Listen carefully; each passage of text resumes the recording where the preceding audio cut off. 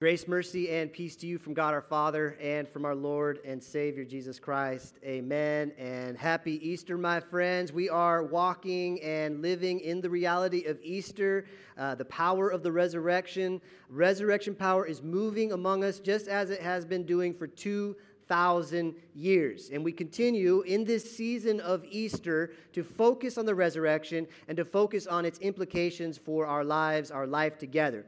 And so we've been talking about the momentum that started when Jesus rose from the grave, still continues to gain ground, and that's what our sermon series is called momentum. Now, one definition of momentum that I've been bringing up each week is the strength or force gained by motion or by a series of events, like a snowball rolling down a hill, a car on the road, a runner on a path, or like a movement of people or ideas and events that multiply like a wildfire. Strength or force gained by motion or by a series of events.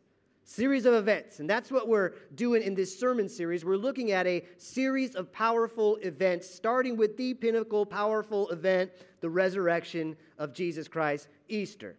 And we're journeying through the book of Acts, and we're seeing the momentum of the early church build, event upon event upon event upon event. And the strength and the force of the resurrection of Jesus, we see it in the church starting small, the momentum growing, and over 2,000 years later, here we are, 2.3 billion Christians in the world. And when we have to kind of pause on that and realize that we are part of that momentum, we're the result of it. And I hope and pray that we are a catalyst to keep that momentum going by the power of the Holy Spirit.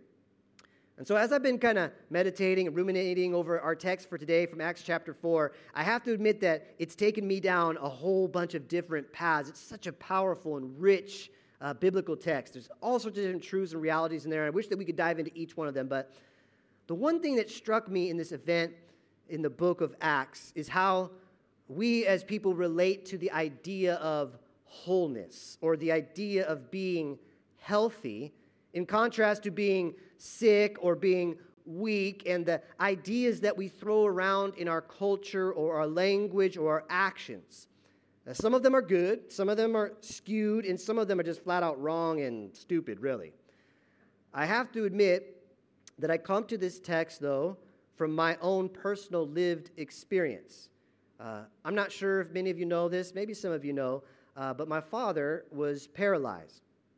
And he was injured in the service just after he served in the Korean War. And I never knew him not to be paralyzed. And so through life, I have seen things a bit differently when it comes to physical disability. And I do know that certain Christians were absolutely, and I would say it's stupid in the way they treated him. They were ignorant. For example, they would say things to him like, that God would heal him and he could walk again, but only if he had enough faith. And of course, that's destroying to someone's person. And if they're not healed, then it makes it seem that they don't have enough faith to be healed. And it's usually, things are said like that by people who have usually no idea what it means to have a disease or a sickness or a disability. And it's usually, these sort of people have no ability to think about what it really means to be healthy. What does it mean to be a whole human being? What does it mean to bring wholeness, health, and salvation and Jesus to someone's life? In fact, it invites a bigger question about what does it actually mean to be healed or to be healthy, to be saved, to be a whole human being here and now and for eternity. Now, there's no way that we could this morning dig in and answer all the questions and deal with all the nuances of all that, but I would like to say that perhaps this morning we could build some momentum for us today to see things maybe a bit differently and be used by the Holy Spirit to speak boldly, to think boldly, and to live boldly, to have a bigger and better and godlier understanding of healing, health, salvation, and wholeness. And one, we get to receive that into our lives and personally have it. But just as importantly, we get to bring that to others. So let's take a look at Acts chapter 4, our text today. And it's really a continuation of the text we've been looking at the last couple weeks. And Acts chapter 4, verse 1 says this. If you have your Bibles or your app, you want to open it up, it'll be on the screen as well. But it says this: the priest and the captain of the temple guard and the Sadducees came up to Peter and John while they were speaking to the people. And they were greatly disturbed because the apostles were teaching the people, proclaiming in Jesus the resurrection of the dead. All right, so the religious leadership is struggling with Peter and John and what they are saying. And the text says that they were greatly disturbed. And it means that they were annoyed. They were literally just worn down, exasperated. Because the apostles were preaching about the resurrection and Jesus. They were exasperated about the content of the sermon. Most especially that bit about the resurrection of this peasant criminal Jesus, the one that they had just killed weeks ago. And the Sadducees, on top of that, they were especially mad at all this resurrection talk since as they were strict believers in the Torah, and they said that they kind of rejected this idea of the resurrection. And so what did the religious leaders do? Did they listen? Did they try to figure it out? Were they open to what God might be doing amongst Peter and John and the apostles? No. Verse 3 says, they seized Peter and John, and because it was evening, listen to this, they put them in jail until the next day, which that seems crazy to us, right? They were imprisoned by religious leaders for preaching religious stuff about Jesus. But the imprisonment, the jailing, it was too late. The word was unleashed. And talk about momentum, talk about a series of events. Look at verse 4. It says, many who heard the message of Peter and John believed. They came to faith. So the number of men who believed grew to about 5,000, right? I've never preached a sermon and have 5,000 people come to faith, right? And this is actually the men plus their families. It's probably about 20,000 people if you add that in. I mean, that's resurrection power. Then Peter and John spent the night in jail for Jesus. Verse 5 says, the next day, the rulers, the elders, and the teachers of the law met in Jerusalem. So that rulers is like a general term. But the elders and the teachers of the law, more specifically, it refers to something called the Sanhedrin, the Jewish council. The Supreme Court, you might say, of Judaism at the time. And additionally, we see that some powerful religious leaders are here at this hearing. Verse 6, it says, Annas the high priest was there, and so were Caiaphas, that's the son-in-law of Annas. Jonathan maybe, might be the successor of Caiaphas. Alexander, we don't know who that guy is, and others of the high priest family. Now, remember, these are the people who had killed Jesus just weeks previously. And these representatives might represent something like 50 years of high priestly leadership for Israel. And in many ways, we are seeing before our eyes in this text a confrontation of leadership. You have this ruling religious elite being confronted by events, big momentum-building events, and the leaders that are surrounding them like Peter and John. And it appears to be just like this whole early church thing is just steamrolling toward the religious elite like a snowball coming down the hill. Are they going to get out of the way? Are they going to get on board with it? Will they be open to the working of the Spirit in a new way to them? Will they be open to hearing what Peter and John are doing and saying? But in verse 7, they had Peter and John brought before them like a trial, and they began to question them. By what power or what name did you do this? Their question sort of gives us the answer. It seems that they're kind of closed off. They're closed off to God working miraculously, closed off to God working powerfully in Jesus and his apostles. They didn't ask questions like, okay, well, how did this happen? They didn't take a pause and consider, well, what is the meaning of this? Or like a good Lutheran, they didn't ask, what does this mean, right? Instead, they essentially asked, who authorized you to do this thing, and who authorized you to say these things?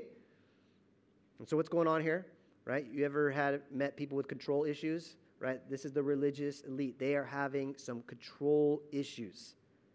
They wanted people to be faithful and prayerful, but to do it under the exclusive banner of the temple and the temple protocols and the things that they have set up, their definition of religion. But what we find again and again in these big events in the early church, in the book of Acts that we're looking at in this series, was a first century, you might say, pandemic of the Holy Spirit that spread like wildfire, unprecedented a momentum. The followers of Jesus, they could not be contained by the normal channels or regulated by these man-made rules and structures. Verse 8, we see it, Peter, filled with the Holy Spirit, said to them, rulers and elders of the people. Peter, this guy's a fisherman, blue-collar worker, uneducated, not part of the royal priestly family, not a lot of money, not a lot of connections. The guy who had denied Jesus and cursed him right before the cross, right? The guy who had been paralyzed by doubt, by selfishness, by his own confidence, by his reliance upon his own determination. He had failed utterly, miserably. He disowned Jesus. He disowned the Spirit of Jesus. And here now, filled with that same Spirit, speaks to the Supreme Court of Judaism. And he didn't have any court-appointed attorney to represent him. He had the Holy Spirit with him. And he says, if we, in verse 9, are being called to account today for an act of kindness shown to a man who was lame, probably not the best translation, a man who was sick or weakened or disabled, and if we are being asked how he was healed. Now that word in Greek is saved. I'm going to come back to it in a second. But we're going to pause on this verse here because we have to explain it first. Peter is bringing up that it's not just about his preaching that they're upset with him, but it's about the miracle of healing the man who was paralyzed. They're upset about that healing, that miracle that set up his preaching. The miracle gathered the attention of all these people, so much so that the people were like, well, we've got to really listen to what this guy, he just healed a man. This man who couldn't walk is now walking. Listen to what he's saying. And they listened like they never listened before, and they came to faith in Jesus. And so Peter addresses that, and he says, this was an act of kindness. And in a more Greek official term, it was a benefaction. It was sort of a public offering, a public service offered to a city. And so Peter is sort of saying, maybe you guys should be a little more thankful for what I've done in this healing rather than bringing me up on some sort of criminal charges. But he also adds that this man had been healed, in the Greek, saved. This man had been saved. The actual word there behind healed is saved. And we see that this word has a very broad meaning, that it has physical and spiritual and social dimensions to it. And so Peter warns the Sanhedrin that his actions on behalf of the sick man, the weakened man in the temple, in the name of Jesus, the Messiah, the Nazarene, that his actions have world-shattering implications. So what kind of healing did the man actually receive? The healing was far more than just mere physical healing. Perhaps more importantly were the spiritual and social aspects. If you look in chapter 3, it talks about how the man had faith in Jesus. It talks about how he held on to Peter and John. He was saved. Salvation had come to him in Jesus. And at the root of that word, salvation, in the Old Testament is the word shalom, which means peace. Which means peace with God and peace with each other, relationship restored. The man was sick. He was weak, but his physical limitations were not his big problem.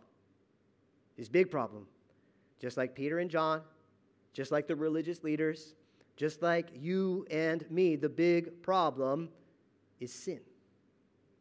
It's a broken relationship with God and his people.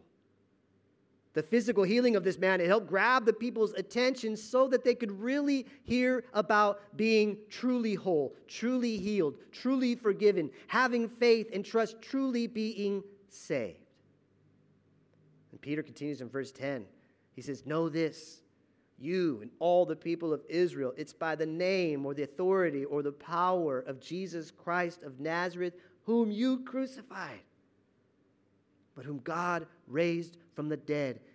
It is by his name that this man stands before you healed. Back before the cross, before the crucifixion, Peter had been paralyzed. Paralyzed by fear and by selfishness, so much so that his relationship with God, with Jesus, he abandoned it. Yet Jesus did not abandon him. Jesus healed Peter. Not physically, but spiritually, relationally, restored his relationship with Peter and restored Peter to the other disciples, restored Peter to his mission in life. You see, Peter and John and all the apostles had been healed, had been saved, had been made whole by Jesus so that they could heal, that they could save, that they could bring wholeness and healthiness to others, far more than just mere physical healing. That's why Peter was able to speak so boldly and courageously, right? He had denied Jesus, cursed him, and now here before the Jewish Supreme Court is indicting them. He says this in verse 11, Jesus is the stone you builders rejected, which has become the cornerstone. They were challenging his authority, and Peter, filled with the Holy Spirit, turns it back on them, challenges them, calls them to the carpet. I mean, this is a momentum-building event. And Peter just keeps going. In verse 12, he says, salvation, healing, preservation, deliverance, wholeness. Salvation is found in no one else, for there is no other name, power, authority under heaven given to mankind by which we must be healed, saved. Same exact word used to describe the beggar who had been healed, saved. It's a powerful text. And when we look at this text today and we think of healing, even physical disabilities, when we think of what it means to be healthy or a whole human being, we might ask ourselves the question, who in the text was the sickest, the weakest, the most infirm? Who needed healing and salvation and wholeness the most? Because I have to admit, some of the most healthy people, the most whole people, the most gospel-minded people that I've ever met and been in relationship, people in whose presence that I feel healed, have been those with physical disabilities, have been those who are paralyzed, who have been those living with cancer, who are those who have been sometimes pushed onto the margins because of their physical limitations. But many times I've seen them to be some of the closest people to God. I recently spoke with a friend who, from a physical perspective, needs healing. But spiritually, socially, their faith is stronger than most people I know, and the healing that they bring to others is unmatchable. Why? Why? Because they understand pain. They understand suffering. They understand hurt. They understand societal scorn, and they've found, despite all of that, they have found healing, they have found salvation in Jesus. They're able to bring that healing, that salvation to others because they know it intimately. You see, the sickest and the weakest and the most infirm people in our text today are ironically the quote-unquote healthy religious leaders. These spiritual representatives of Judaism at the time, the high priestly ruling family and class. Yet they were completely blind to the work of the Holy Spirit in Jesus, in Peter, in John, in this man that was healed before them. They were paralyzed by their pursuit of power over truth. They were deaf to the words of the prophets and could not hear the truth of their own scriptures. The disease of sin had spread throughout their entire being. But the most painful part about it, they were unwilling to listen to the doctor. They were unwilling to read the lab reports. They were unwilling to admit that they were sick. And because of that, they're unwilling to be healed, unwilling to be saved, unwilling to receive the gift of salvation. Remember when Jesus said these words in Luke chapter 5? Jesus said, "It is not the healthy who need a doctor, but the sick. I have not come to call the righteous, but sinners to repentance." Peter and John were healed in order to heal. They were saved in order to save. And that is you, my friends.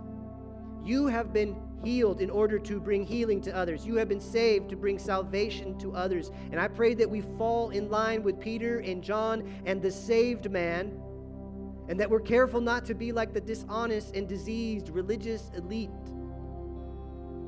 I pray that we as a church fall in line with the healing momentum of the Spirit.